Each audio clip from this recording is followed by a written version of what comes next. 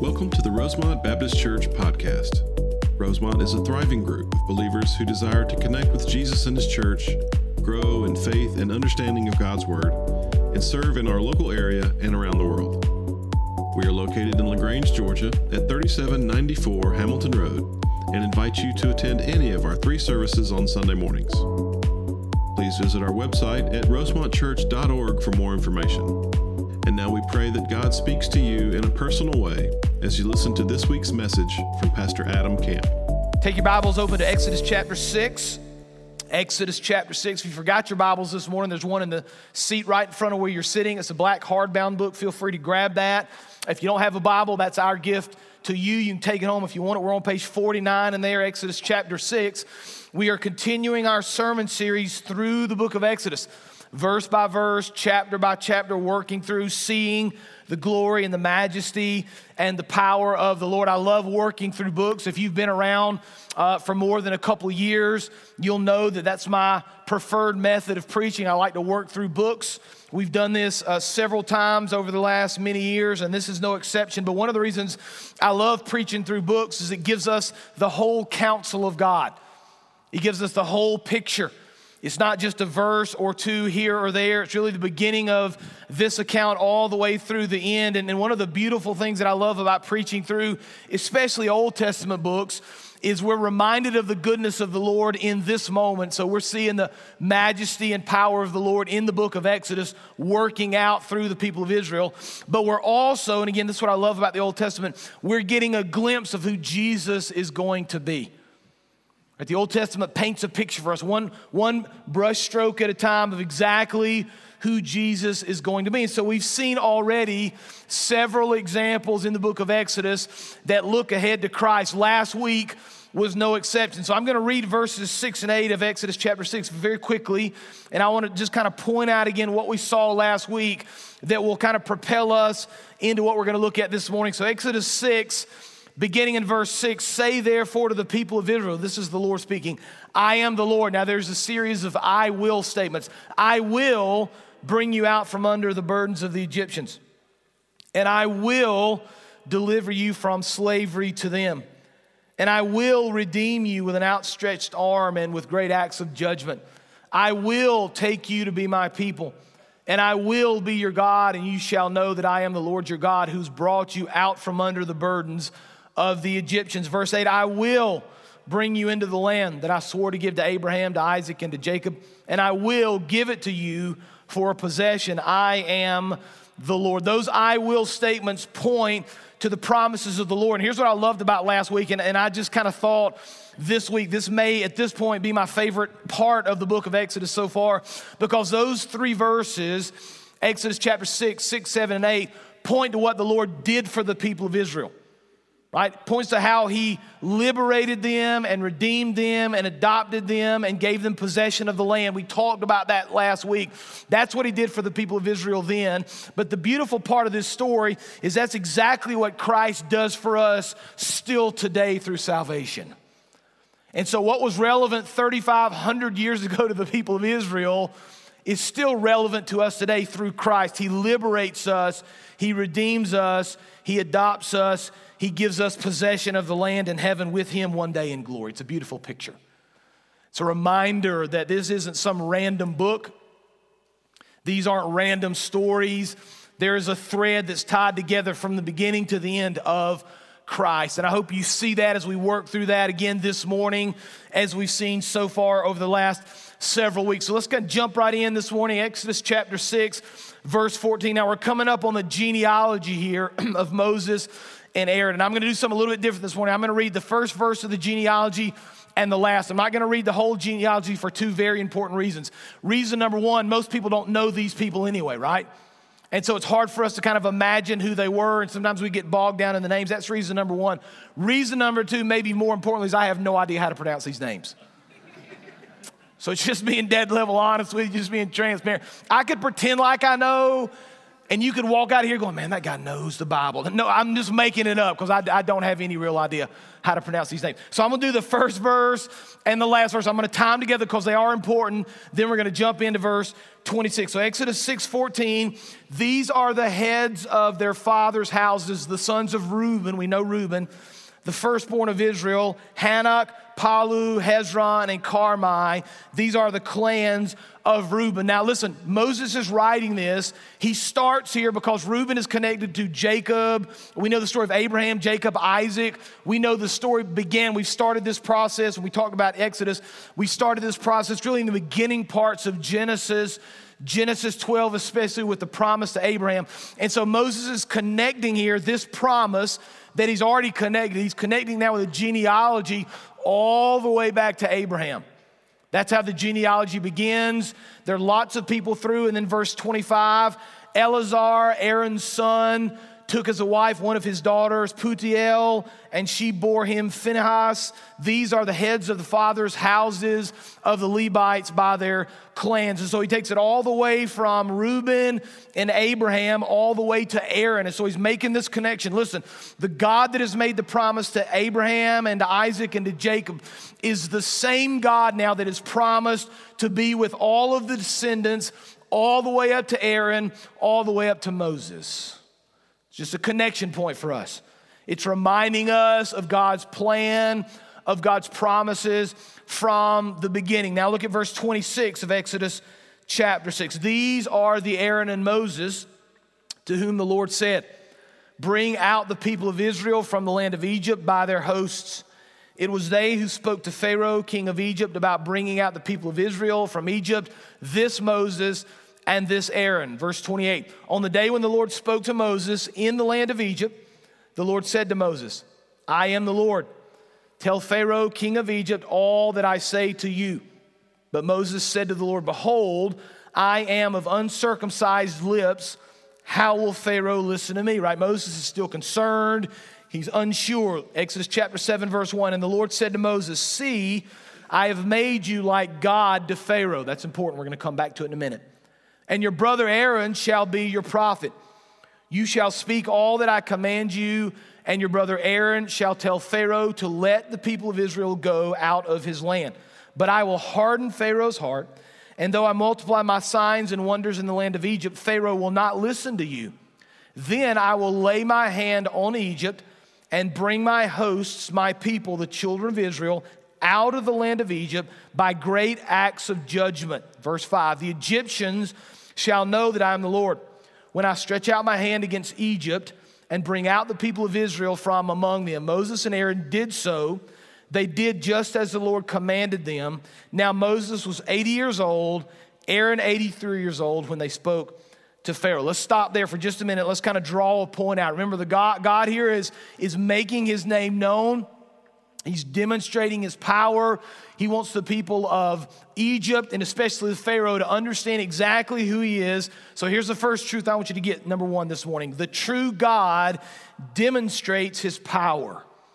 And I contrast that true God with the false gods of Egypt. We're going to come back to that in just a minute and explain that. But the true God is going to demonstrate his power. Now, Moses at this point is still uncertain. Right? We've been walking through these verses for the last many weeks, and we know that Moses is uncertain. He's not sure he can do it. He's worried about his speech. He's kind of gotten into this argument with the Lord about, can I do it, Lord? I'm not sure what to say. Nobody's going to listen to me. They're not going to believe me. I'm not a good speaker. Moses is unsure of his abilities. Moses is unsure of his own strength. Here's the problem. Now I want you to listen to this. It's never really been about Moses. Never really been about Moses. It's always been about the Lord. Now here's what we do today, right now. We say, Lord, I just don't know if I can do this. I don't know if I can share my faith at work with this person. I just don't know. I don't know if I've got time, Lord, to do this or to act this way. Or Lord, I feel like you've called me to say this. I'm not sure I can do it. I don't know if I have the right words. I don't know if I'm eloquent enough. What if they ask me a question I don't know the answer to? On and on, we kind of argue back and forth with God. We need to be reminded it's never really been about us either. It's always been about the Lord. And so if he's calling you to do something, he's going to equip you to accomplish it. Did you know that? If he calls you to go or to say or to be or whatever that looks like for you, God is going to walk there with you to demonstrate exactly who he is so you can see and understand his power. Here's what one writer said: the prophet is not responsible for the way the people respond to the message, but only for getting the message right. That's very good. We worry, can I really lead this person to Christ? Can I really share properly? Can I really explain? It's really not about what you do. It's about trusting the Lord. It's about allowing him to work in those moments. And so Moses is fearful. He's not certain. He's not good. He's not smart. He can't speak, and he's concerned. And so God reminds him in Exodus 7, chapter 1 of something very important. The Lord said to Moses, "See, I have made you like God to Pharaoh, and your brother Aaron shall be your prophet." Now remember, let's make the contrast very clear here. Moses is just a shepherd, right? He grew up in the house of Pharaoh. We know the story. Killed the Egyptian, tried to hide it, fled into the wilderness. For 40 years now, he's been tending sheep. And so he's just kind of this nobody, this shepherd that most people have forgotten. He's lived out in the wilderness for 40 years. He's walking into the throne room here, and at least from an earthly standpoint, he's standing before the most powerful man on the planet, the Pharaoh. So there's this massive contrast here between the Pharaoh, the king, the ruler with all power, and lowly little Moses, who doesn't speak very well, who's scared to death, who's been living in the wilderness for 40 years. The contrast could not be greater, but the Lord says something to Moses that matters. Moses, I'm going to make you like God to Pharaoh. Now remember, the Pharaoh saw himself as deity. It was more than just a king, more than just a ruler. Pharaohs were seen as gods. They believed they had been divinely appointed for that role and for that place of leadership. The people of Egypt saw and understood that. And so this wasn't just a man talking to Moses, this was God. And so when the Lord speaks to Moses and said, "Listen, I've made you a god to Pharaoh," he's making very clear the position here. Moses, you may be nothing in the eyes of Pharaoh, but in my eyes, because I've given you the strength, I've elevated you to this place of God over Pharaoh. One scholar said it like this: in Egyptian history, the Pharaoh was considered to be divine. So by calling Moses God, Yahweh is beating Pharaoh at his own game. It's not the king of Egypt who is God, rather it's the shepherd, the leader of slaves who is God. God defeats Pharaoh in a manner that leaves no doubt as to the true nature and source of his power. He controls the elements, the bugs, the livestock, the fire from heaven, and the water of the sea, even has authority over life and death. Right now, Moses is going to do what the Lord is going to eventually do through Christ. Moses is going to stand in this place of lordship over Pharaoh. Remember, when Jesus comes, he's going to fulfill this. The things that Moses couldn't completely do, couldn't completely fulfill, the mistakes that he made, Jesus is going to come and fulfill those. Jesus is going to come and live the perfect life.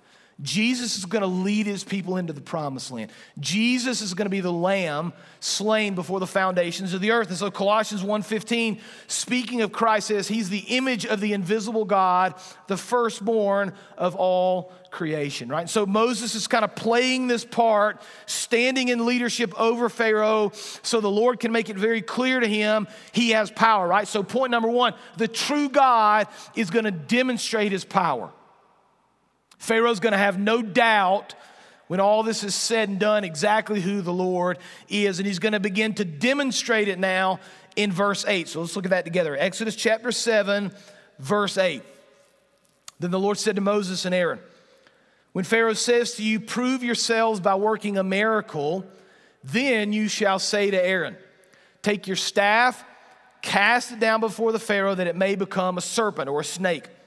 So Moses and Aaron went to Pharaoh and did just as the Lord commanded. Aaron cast down his staff before the Pharaoh and his servants, and it became a serpent. Then Pharaoh summoned the wise men and the sorcerers and the magicians of Egypt also did the same thing by their secret arts. Verse 12, for each man cast down his staff, and they became serpents, but, this is important, Aaron's staff swallowed up their staffs. Still Pharaoh's heart was hardened, and he would not listen to them as the Lord had said, right? So the Lord is beginning to demonstrate his power. He's beginning to demonstrate his majesty. He's placed Moses as a God over Pharaoh to demonstrate divinity there. Here's the second thing I want you to see. Number 2, the snake is swallowed. And this is very interesting because for us, this is kind of a strange twist of events. It may feel like we're watching National Geographic or some sort of a documentary of Africa when we think about snakes slithering around and eating other snakes, but there's something really important I don't want you to miss here. Now, this is not the first time we've seen this miracle. Remember when God comes to Moses at the burning bush, and Moses begins to argue, what am I supposed to do? The Lord says, listen, take your staff, throw it on the ground. He throws it on the ground, it becomes a snake. The Lord says, now pick it up by the tail. When he does, it becomes a staff again. So we've seen this miracle take place already. When they get into the throne room, the Lord is going to tell Aaron, listen, throw down your staff. It's going to become a snake. I want you to then reach down and pick it up. It's going to become a staff again. Now, again, a cool story, interesting. I'd like to see it in person. So what, right? Well, let's remember, I showed you a picture a couple of weeks ago. I'm going to show it to you again of Pharaoh. So let's pull that picture of Pharaoh up. Now, if you were here, you probably remember this picture. If you knew, it may be new to you. But the Pharaoh oftentimes was depicted as a serpent, right? And so the hood is the cobra hood. At the very top, you might not can see it from there, but there is a cobra that's ready to strike on the head of the serpent. And so we would see oftentimes the serpent or the snake worshipped in ancient Egypt. In fact, one scholar said this, serpent worship was particularly strong in the Nile Delta. There, the Egyptians built the temple in honor of the snake goddess Wadjet, who represented by hieroglyphics the side of a cobra. So pull that next picture up. This is a picture found in an ancient Egyptian temple of one of the snake gods. So what we begin to understand is snakes to these people were important. They were significant. They worshiped them. Pharaoh took on the picture oftentimes as a snake. And so for the Lord to throw down the staff and it becomes a snake, pick it back up to demonstrate his control over it, would have spoken to the people of Egypt. Pharaoh would have noticed this, right? It wouldn't have been a strange, fun sort of a trick. It would have been something that would have gotten his attention, and he would have understood that who he's dealing with here really means business.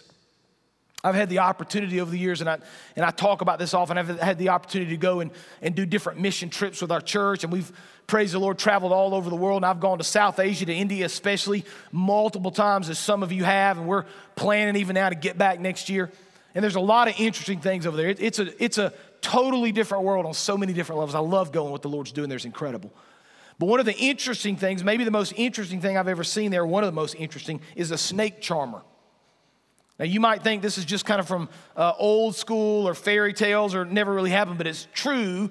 It has happened, and it still does. And so if you know where to look, you know where to go.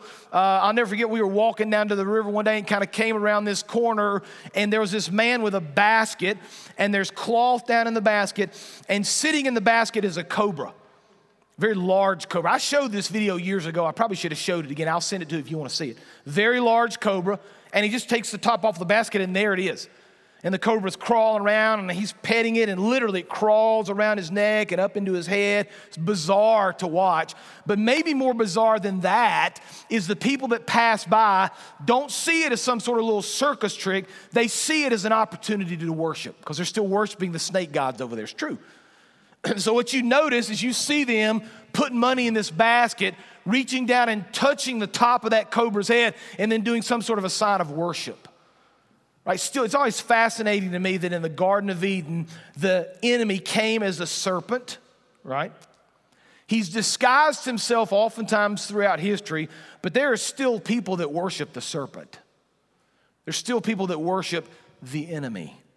And so the Lord's demonstrating here this picture, this power of exactly who he is, of exactly what he can do. Pull up verse 12, though, because something interesting is going to happen here, right? So Moses goes into the room with Pharaoh. They take the staff. They throw it down. It becomes a snake. And the Pharaoh says, listen, man, that's pretty cool. But, hey, magicians, sorcerers, other wise men, I need you to come over here, and I need you to see if you can do the same trick. And so the Bible says these sorcerers, these magicians, they come into the room. And the Bible says in verse 12, each one cast down his staff and they became serpents. So Pharaoh says, listen, Moses, appreciate you, buddy, but look at what I can do as well, right? What you can do, I can do better. Now, scholars disagree. Was this some sort of a magic trick? Was it really the devil at work? That's kind of where I tend to believe the enemy was at work here. The devil was at work here. So they throw down their staffs, not to be outdone. Those become snakes as well. Now, if you just stop there, you'd be like, man, I don't know, Moses. I mean, you got to come up a little bit more. Buddy, you got to show us a little bit more. If you do the same thing that Pharaoh did, it's not nearly as cool. But then we read the second part of that verse. Each man cast down his staff. They became serpents. But, watch, Aaron's staff swallowed up their staffs. Kind of weird, right? You're like, I don't know if I want to see a snake eating another snake. That's a little bizarre. That's the part on National Geographic when you turn for a couple of minutes, right, and you look back again. Weird. Something for us, it just seems kind of strange, like something we watch from Africa, a video. Doesn't really mean a whole lot to us. But remember, this is in the context of the people of Egypt. We always have to read Scripture in the context it was written. And for the people of Egypt, there was something else going here. I want you to listen to what one scientist says, what a scholar says about what's taking place here. He said this sign would have been especially impressive to the Egyptians, watch, who believed, listen, that swallowing something was the way to acquire all of its powers. By gobbling up their magic wands, Aaron's staff was not simply destroying their power and authority, but claiming that all their power and authority belonged to God. All right, we miss it.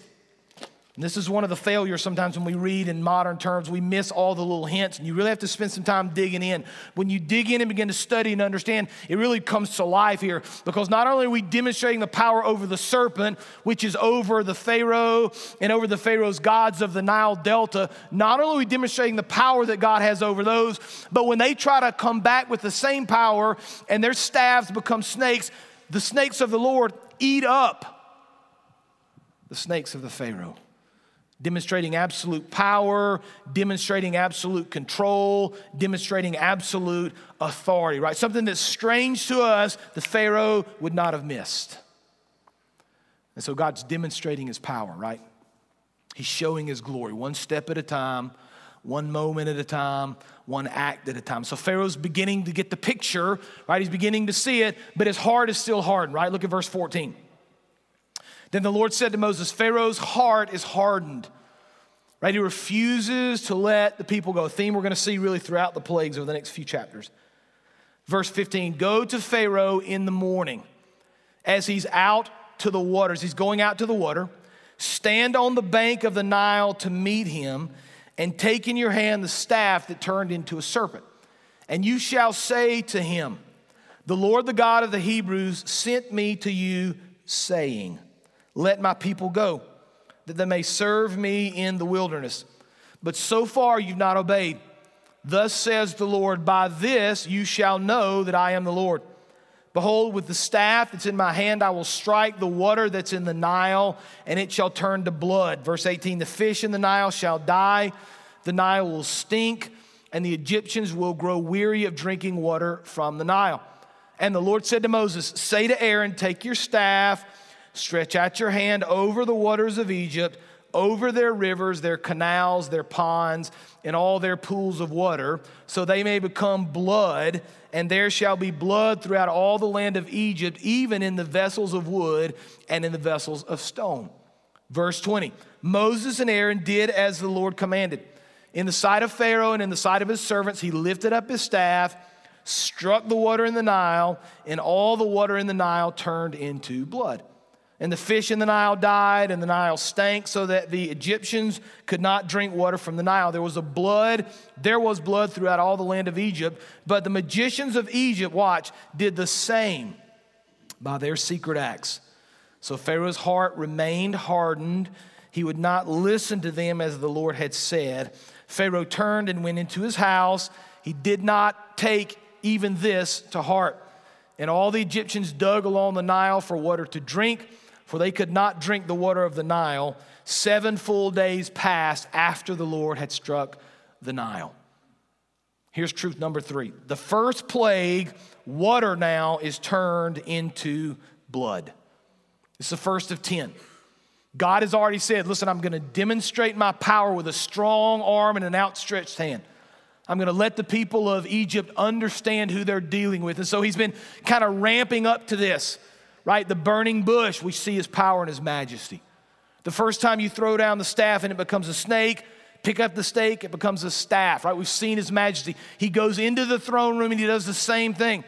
Then the snake of Moses and Aaron, the Lord snake, eats the Pharaoh snake, right? The Pharaoh still will not listen. And so the Lord says, listen, we're going to take it another step. We're going to demonstrate our power to the Egyptians, to the Pharaoh, by turning the Nile River into blood.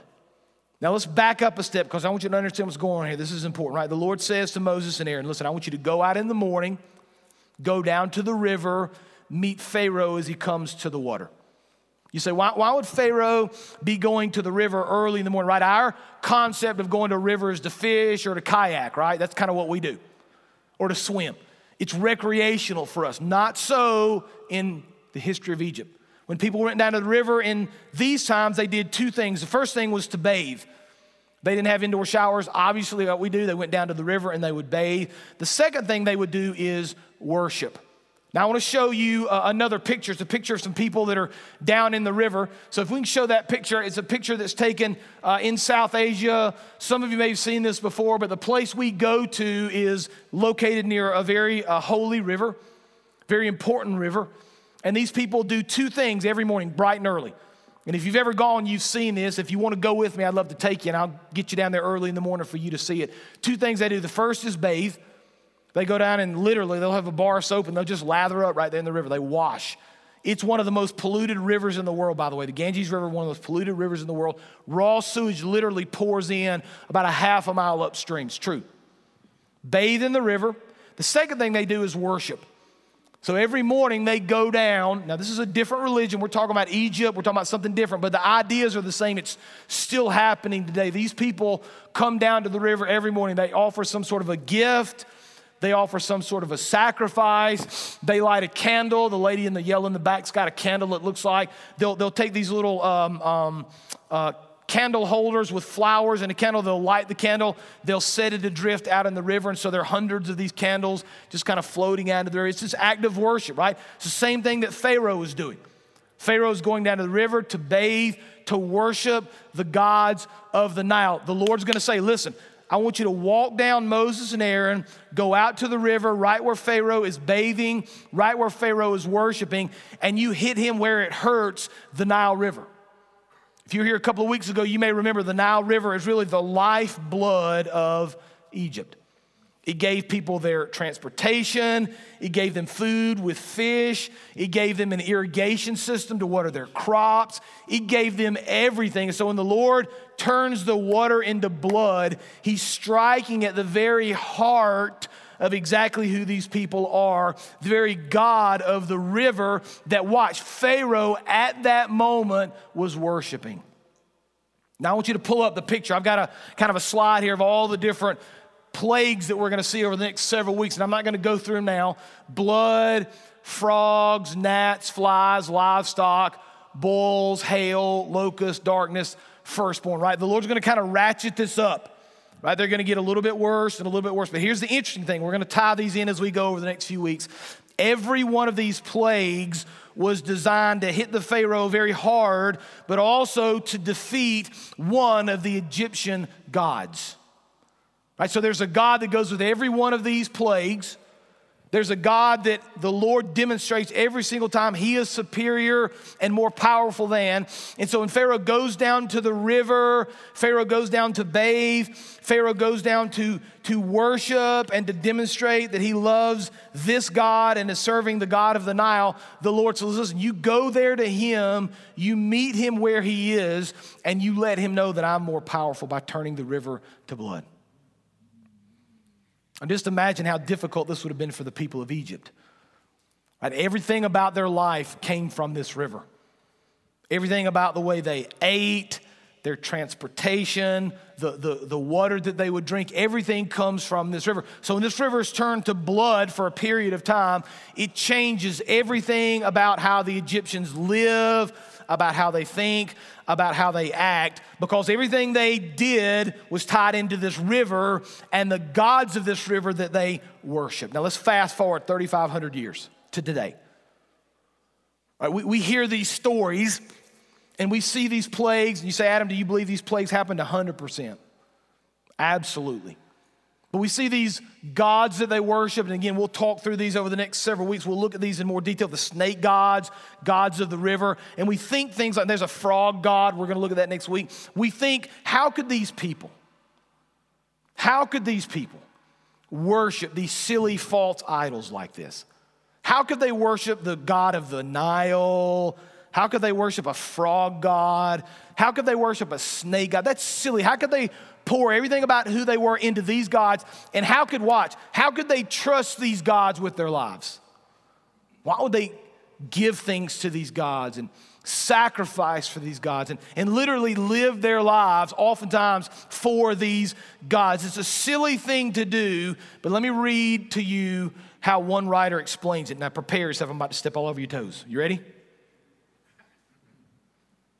The average American is not very different from an ancient Egyptian. We still worship the same gods, only the names have changed. What we count on, what we work for, what we play at, what we dream about, these are the gods that we worship. And what matters most to most of us is personal prosperity. We depend on our economy every bit as much as the Egyptians depended on theirs. They worship the Nile, we follow the NASDAQ. Just as two different names for the same God. Rather than trusting in God alone, we depend on economic growth, rapid transportation, and pre-packaged foods. Wow. Those Egyptians are so silly. How could they trust and believe in false gods? Well, we do the same thing, don't we? The God of, you fill in the blank, money, prosperity, possessions, fame, glory, whatever it might be, sports. We bow at the altars of those gods. Now here's the question for you today. What false gods in your life does the Lord need to remove with a strong hand? Because if you're like me, you're like, whoa, back it up now. Whoa. I got this, Lord. Let me handle this, okay? Give me a couple more days. Give me another week. Give me another month, right? And the Lord is patient. Scripture shows that out. But you need to understand, there will come a time. There will come a time when His patience has ended. And just as He demonstrated His power and His glory to the people of Egypt when they were sinful, He will demonstrate His power and His glory to us, to you, to me, if we're sinful as well. And so we kind of come to this place of reckoning. Are we willing to give the Lord the false idols of our lives and trust Him with all things? Now, we have an invitation. We have it every Sunday morning. And we do it for one real simple reason. It's a chance for you to respond. So I'm going to ask you right where you can pray where you are. You can come down here and pray.